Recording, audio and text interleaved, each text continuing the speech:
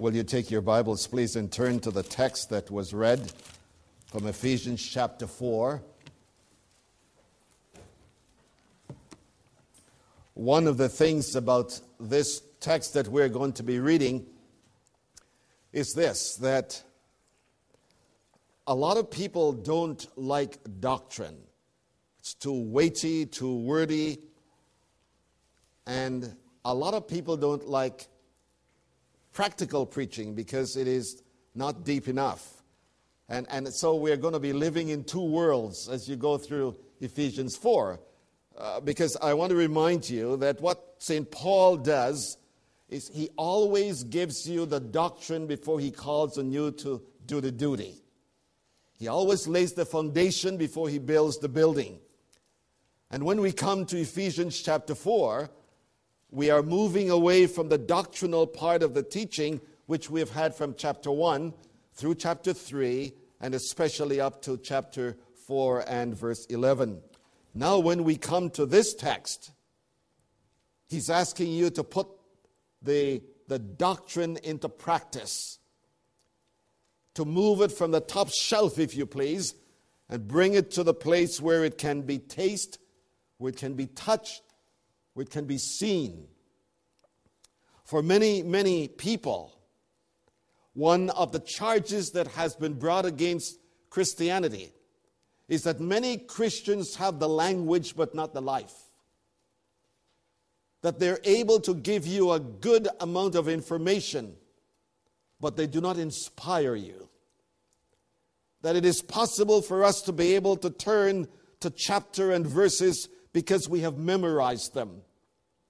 But those chapters and verses have not been internalized where they begin to affect our lives. And so for the next few Sundays, we'll be looking at each of the sections given to us from Paul and putting it into practical expression where it is now a part of show me. As someone said years ago, if you were arrested for being a Christian, would there be enough evidences to convict you? If I were arrested for being a Christian, would there be enough evidence? If someone asked a great man of God who was one of my favorite men, preacher, fellow, I don't think anyone in here would know who Harold Wildish is, but a great man of God, influenced my life in the Word of God. And someone asked him one time, Dr. Wildish, are you a Christian? And I love his answer. He said, ask Mrs. Wildish. Wow. I don't know that I would want to say to you, ask Mrs. Thurton. Because I might be living in a dream world.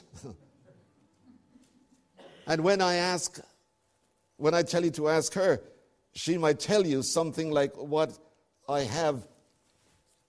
What Paul is saying here is that somehow when you speak the language, people should be able, if not to see a comprehensive view of the lifestyle, they should be able to see glimpses of the lifestyle that this language calls for.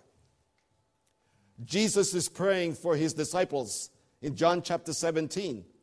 And he prays this prayer. He said, I do not pray that you will take them out of the world, but that you will keep them in the world. Strange prayer, isn't it? Do you not think that if God was concerned about your life and mine, that what he would do as soon as he saved us, he would take us out of this world? Because who wants to stay in a world like this? But Jesus did not pray that. He said, we are in the world. We are in the world. We are here. And I was trying to think of this. Have you ever been to Chuck E. Cheese? I remember when our son wanted his birthday. I think it was our son or a daughter, I'm not too sure. They wanted to go to Chuck E. Cheese. And the only thing I can think about in Chuck E. Cheese is, Lord, save me. The noise. But see, when you are in Chuck E. Cheese, you are in the noise. And you have two prayer in there. Help me to cope or help me to get out. See, in the world, that's like being in Chuck E. Cheese. You're in it. There's not much you can do about it because you're there. And Jesus is saying, I want you to keep them in it. I want them to live in the world and yet live so diametrically opposed to everything around them that there'll be a distinction between them and the world in which they're living in. This is what he's called us to be, to do, to live. And so Paul begins by saying, I want you to understand that there is a Christian lifestyle. It is not a lifestyle that we say, this is how you're supposed to walk. This is how you're supposed to sing. This is the way you're supposed to look. No, it says this is the way you're supposed to be. Being, as we shall see in a few minutes. He begins by saying, verse 17, so this I say and affirm together with the Lord. What Paul wants you to know, that the calling for this lifestyle is not something that he has developed. It is not a strategy that he has actually said, this is how I think those Christians in Ephesus ought to live. He wants you to know that he is in communion with God, and what he's saying about what he's going to say, he wants you to know that it is coming from God. It is true that Paul, as a man, is speaking.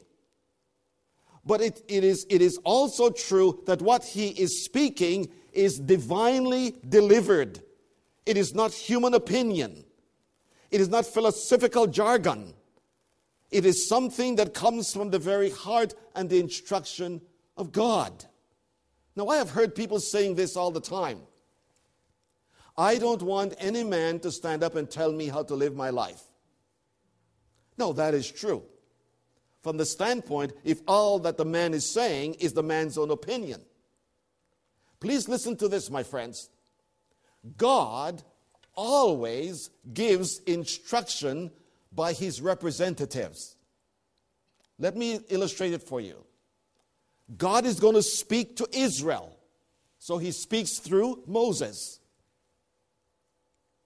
God is going to speak to the people of Israel after Moses, so he speaks through David.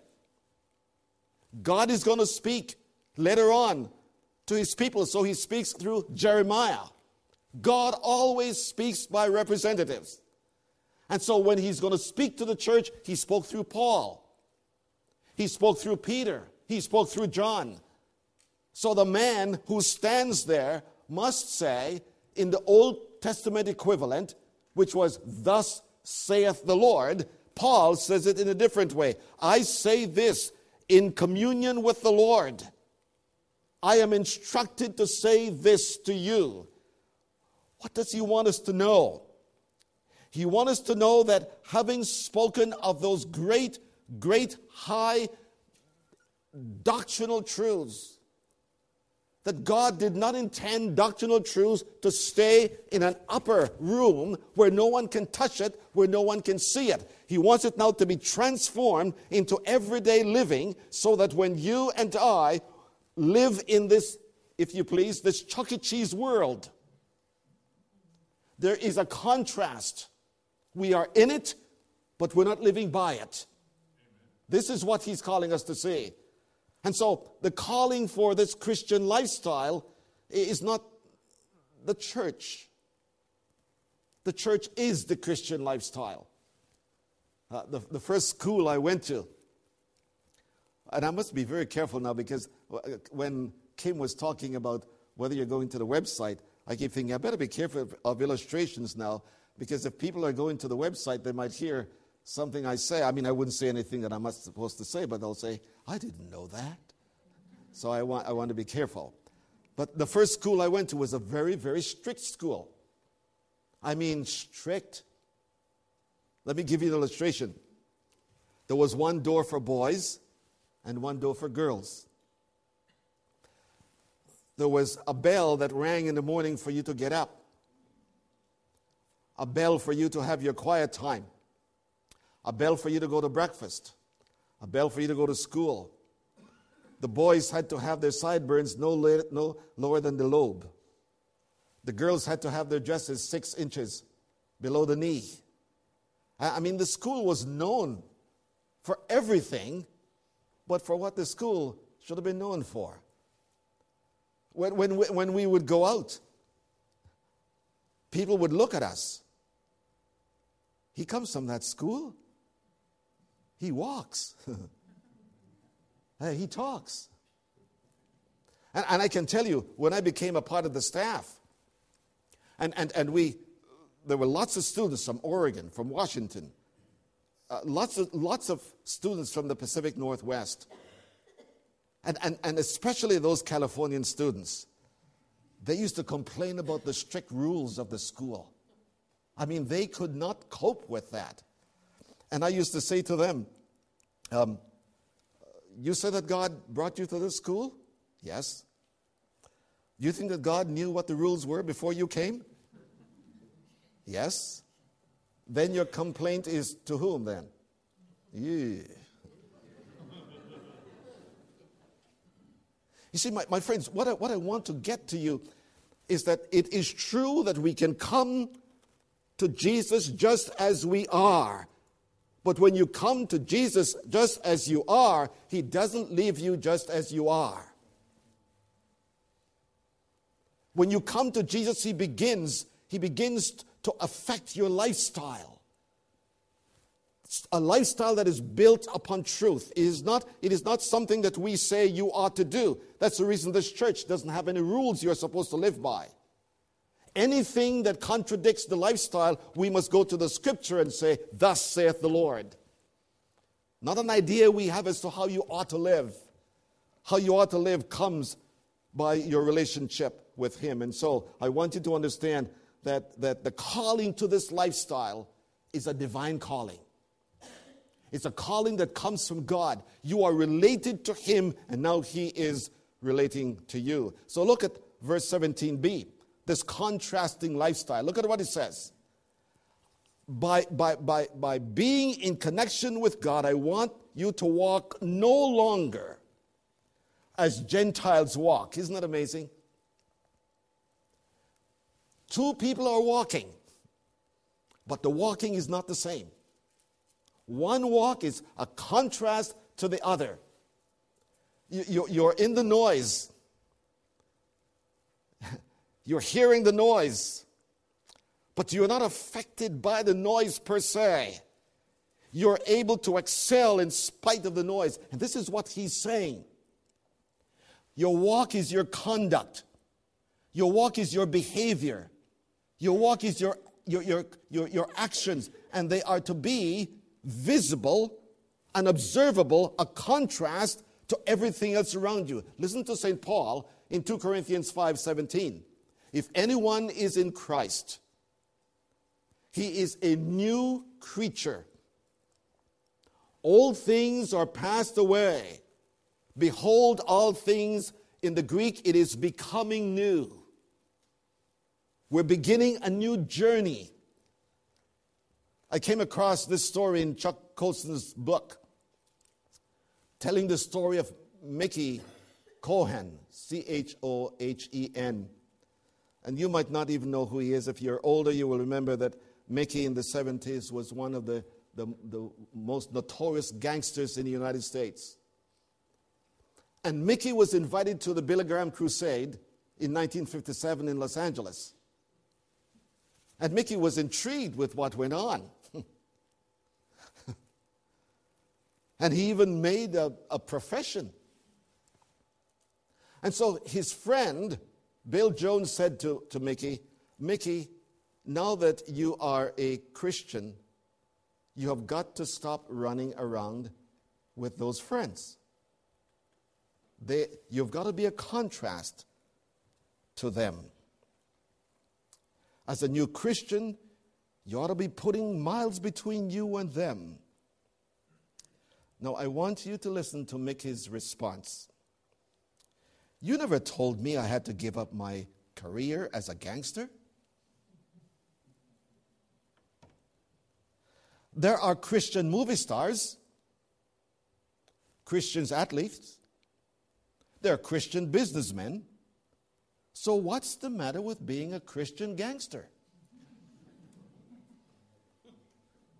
Isn't it amazing?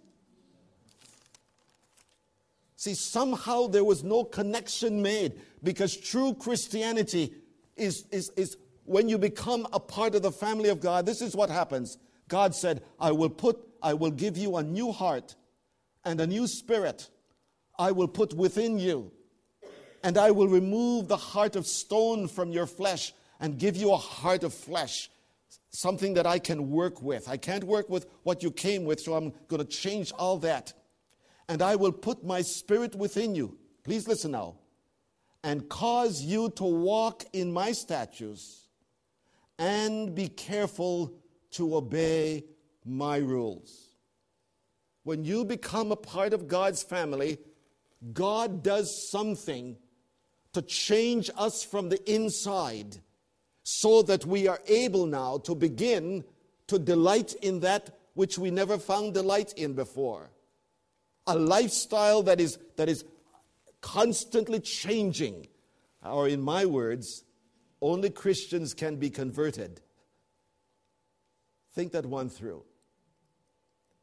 Non-Christians are born again to be converted. Conversion means to change, to change, to change. So to make sure that we understand the contrast, Paul now is going to delineate and describe for us what life is like without God as compared to life with God. Verses 18 and 19. He says that life without God is the absent of God in the lifestyle. The absent of God in the lifestyle. Look in the middle of verse 18. In the middle of verse 18, we're told that we live in a culture, the culture of those who promotes a lifestyle that comes from a life that is alienated from God. You know, in a real sense, one would feel somewhat reluctant to say this. But that's true. As wonderful as America is, the promotion of lifestyle in America, in Canada, is a lifestyle without God. And if we don't believe that, my friends, we will always try to make this world a better place because we believe that somehow we can Christianize people who are not Christians so that they live a life like we do. But that is impossible. It is impossible. Like being in Chuck E. Cheese, you can't change the noise. We are in it. What is Nietzsche, the godless philosopher, said this, that when we evict God from the world will see evil like it has never seen it before. Isn't that true? Isn't it amazing? Isn't it amazing that we train people in universities and colleges, we train them to live like there is no God. But we send them to jail when they live like that. You see, here we are. They're alienated from God. But I want you to notice in verse 18 what is happening. He's dealing with the mind, with the intellect. Let me read it for you. This is not my words. This is God's word. Look at verse 18. Being darkened in their understanding, excluded from the life of God because of the ignorance that is in them, because of the hardness of their hearts.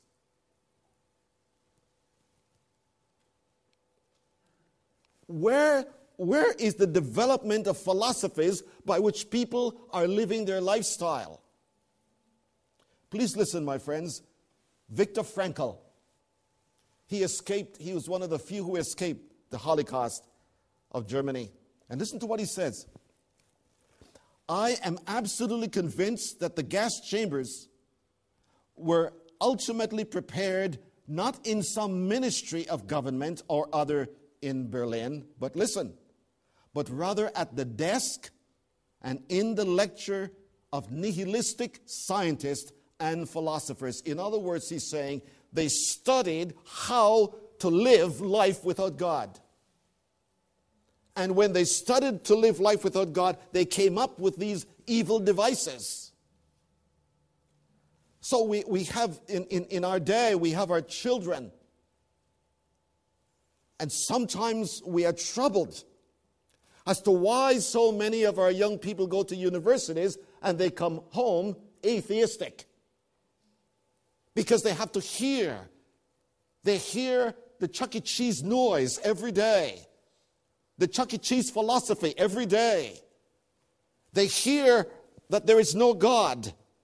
That if you believe in that, you're naive. As Richard Dawkins said just recently, that Oxford should seek to stop people from coming to Oxford who believe in God. Interestingly enough, when the motto of Oxford is that they live by the Spirit of God. But he's saying, stop them. I listened this past week to a program. It was put on by the National Journalism Education Association. The conference was called together for high school students across the United States, or in this part of the United States. And they were supposed to be addressing bullying. Dan Savage was the speaker. I don't think Mr. Savage is 30 years old. He spent his entire time castigating God, the church, the Bible, and those who oppose homosexuality. His whole theme, he was so bad. Students started to get up and walk out. They could not take what he was saying. And you can just imagine how he described those students that were leaving.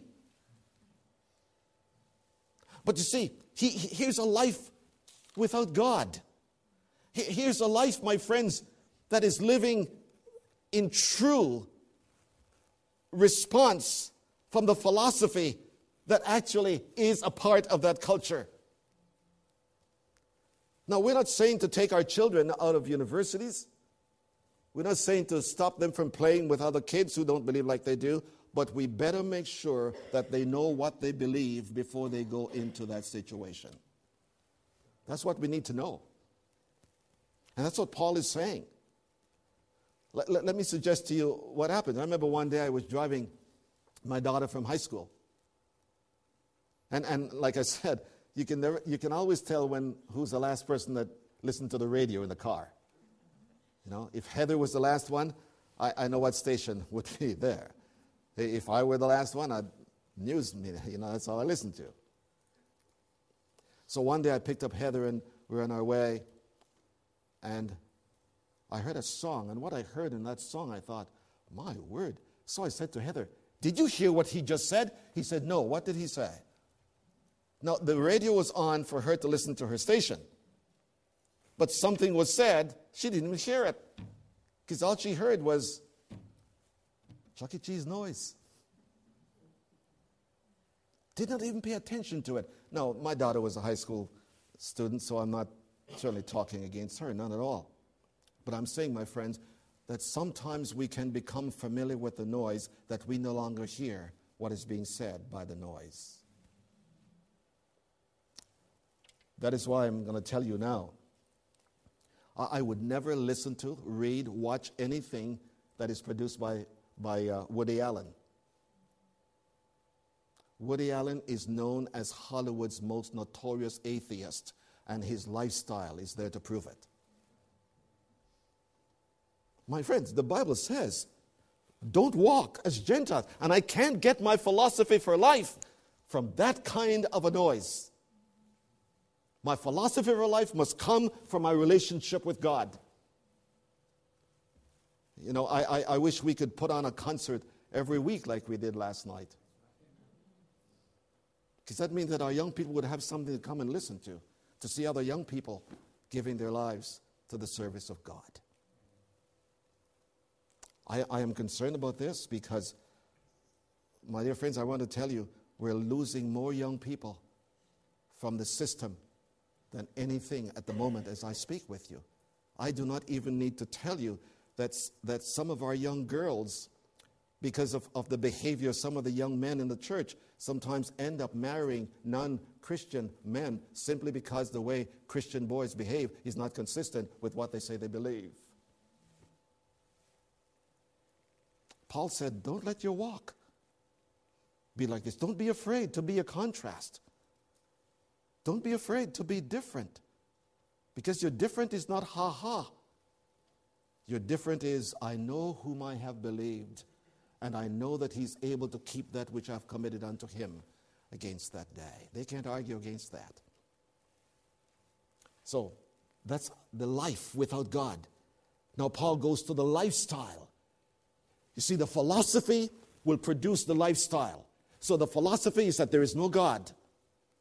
The philosophy is that I don't need God. The philosophy is that I don't want a man to stand up and tell me what to do. So what do I do then? Then I begin to live life as I see it, as they say it is supposed to be lived. So we get to verse 19. Verse 19. And here's the lifestyle without God. We look at the outcome of that philosophy. And the first thing, three things we find. The first thing we find in verse 19, the first part, is what I call mental descent. They are going down, down, down. Look at it, verse 19. And they have become callous. Or, in other words, listen to what the King James says.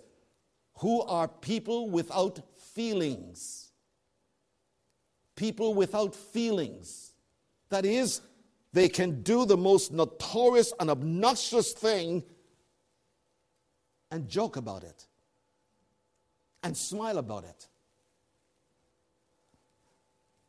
Do I need to tell you, my friends, about this lifestyle that sometimes we live in and we don't even know what is happening?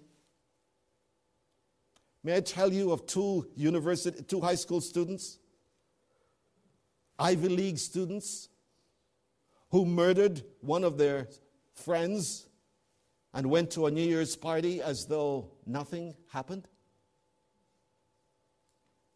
Do you remember the Menendez brothers? That terrible, terrible ordeal with those two boys and their mother? Do you remember that? Past feelings. I watched Dan Savage on that video, castigating God, demeaning those who believe in God, and he stood there as though he was offering a speech that encouraged students to be virtuous. No shame. This generation has lost its ability to shame because it is past feeling. We mock at evil. We mock at sin. There's a radio station, 990. Sometimes when I'm going home, it's an all comedic station. And sometimes it's very funny, but I'm going to tell you 2/3 of the time, I can't listen to it. Because they poke fun at God as though it is just one of those things. And my friends, we can no longer, as believers in this culture, say, they only use one swear word in the movie. Because one swear word, my friends, lead to two swear words. And every time we give them a little bit of entrance in, they take hold of us, and then two swear words become three swear words, and three swear words become four swear words. And before too long, you can sit and listen listen, I'm not going to read this whole thing, but you remember the name Adolf Eichmann. When he was being executed for the notorious things he did, Reverend William Hull went to him when he was about to die and to read the Bible to him. Eichmann had only 2 hours to live, therefore no time to waste. He walked 50 yards from his cell to the execution chamber, calm and erect, with his hands bound behind him. When the guards tied his ankles and knees, he asked them to loosen the bonds, for he said, I can stand straight. I don't need that, he said. When the black hood was offered him, he was in complete control of himself. He was completely controlling of himself. Nothing could demonstrate this more convincingly than the grotesque silliness of his last words. He began by stating emphatically that he did not believe in life after death. When I read this, I thought, isn't this interesting? He did not believe in life after death, but this is what he said, that in death he shall meet some of his friends. Now, isn't that amazing? Didn't believe in death. So as he was on his way to the chamber, he proceeded, after a short while, gentlemen, we shall meet again. Such is the faith of all men. Long live Germany. Long live Argentina. Long live Austria. I shall not forget them. In the face of death, he had found the cliché used at funeral oratory. Under the gallows, his memory played him the last trick. He was elated, and he forgot that he was about to witness his own funeral. Past feeling.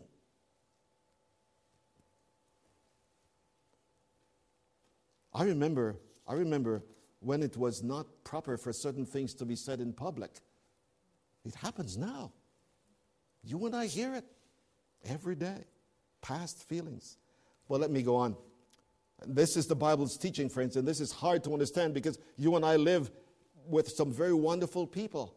But let me suggest to you, friends, that without the Bible, there's no telling what my neighbors can do.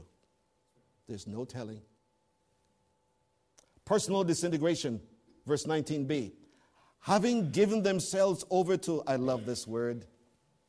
The King James says, having given themselves over to lasciviousness.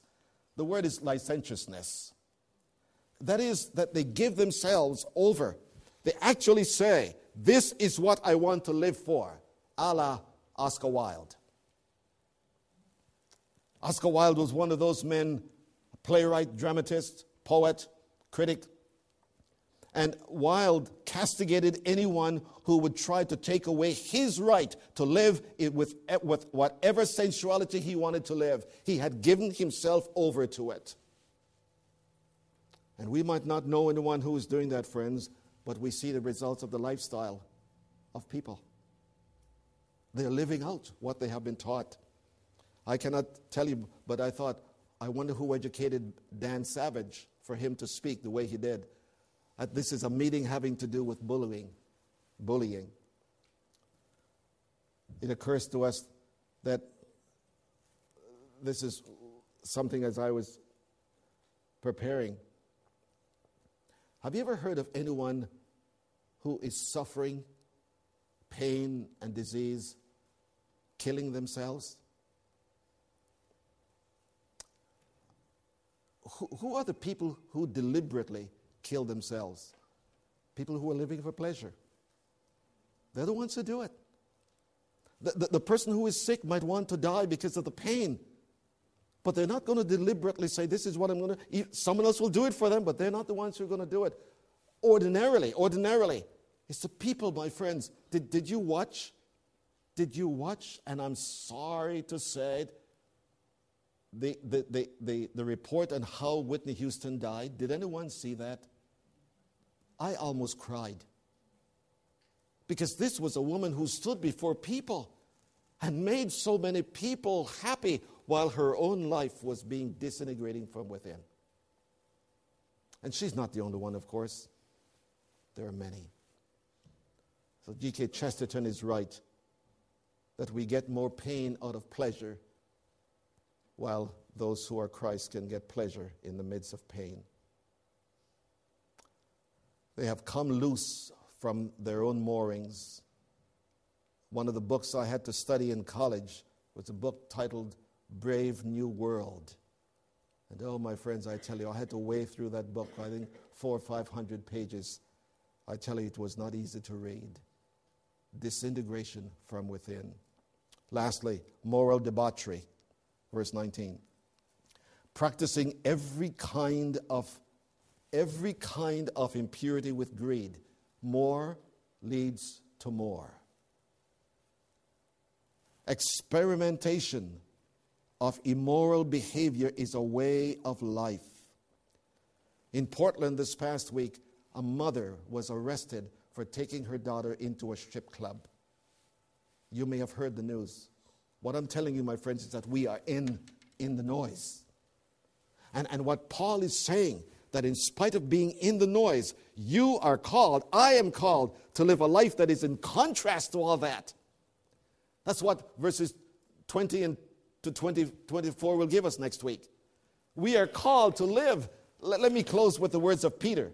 Not even Paul, but Peter. Paul is arguing from the text that when a relationship with Christ is established, the moral behavior is affected. Now listen to what Peter writes, and I close with this. For the time already past is sufficient for you to have carried out the desires of the Gentiles, nations, non-Christians, having pursued a course of sensuality, lust, darkness, carousal, drinking, parties, abominable idolatries. And in all this, they are surprised that you no longer run with them into the same excess of dissipation. And listen, please listen, because you no longer live that way, they begin to malign you. They begin to malign you, to criticize you. You think you're better than we are. You're more righteous than we are. Goody two shoes, that's one of the... My friends, that is a voice that comes from a culture that says, I don't like what you like. I want you to be tolerant with me, but I have no tolerance for you. That's where we are. But Paul doesn't say, let's run and hide. He says, let's live a life that is in contrast to that kind of a lifestyle, so that when they see that lifestyle, they will ask you, what? How can you live that way when everybody around you is living another way? And you will say, my journey on this road began when I developed a relationship with Jesus Christ, for He produced a teaching to me that led to me beginning to change from one state to another to become like Him. I challenge you, my friends, listen to God's word. This might be hard for some of us to understand because we know some good people. But let me suggest, like Viktor Frankl, don't forget that some of the good people are teaching in the places where your children and your grandchildren are getting instruction. And some of those good people might not say they don't believe in God, but they buy into the philosophy that does, and they teach from the same source. May God help us not to be afraid or ashamed of being distinct, the people of God, in a dark world, so that we might shine as lights. Let's pray. Father, I confess that this was no easy message to preach, but it is your word. And I pray that the Holy Spirit will allow us to have heard only what God wanted us to hear. And that, Father, we will respond not so much to what a man says about God, but what God has said through the man. So take this word and use it as you see fit to bring change into the lives of your people and to bring glory to you, I pray in Jesus' name. Amen.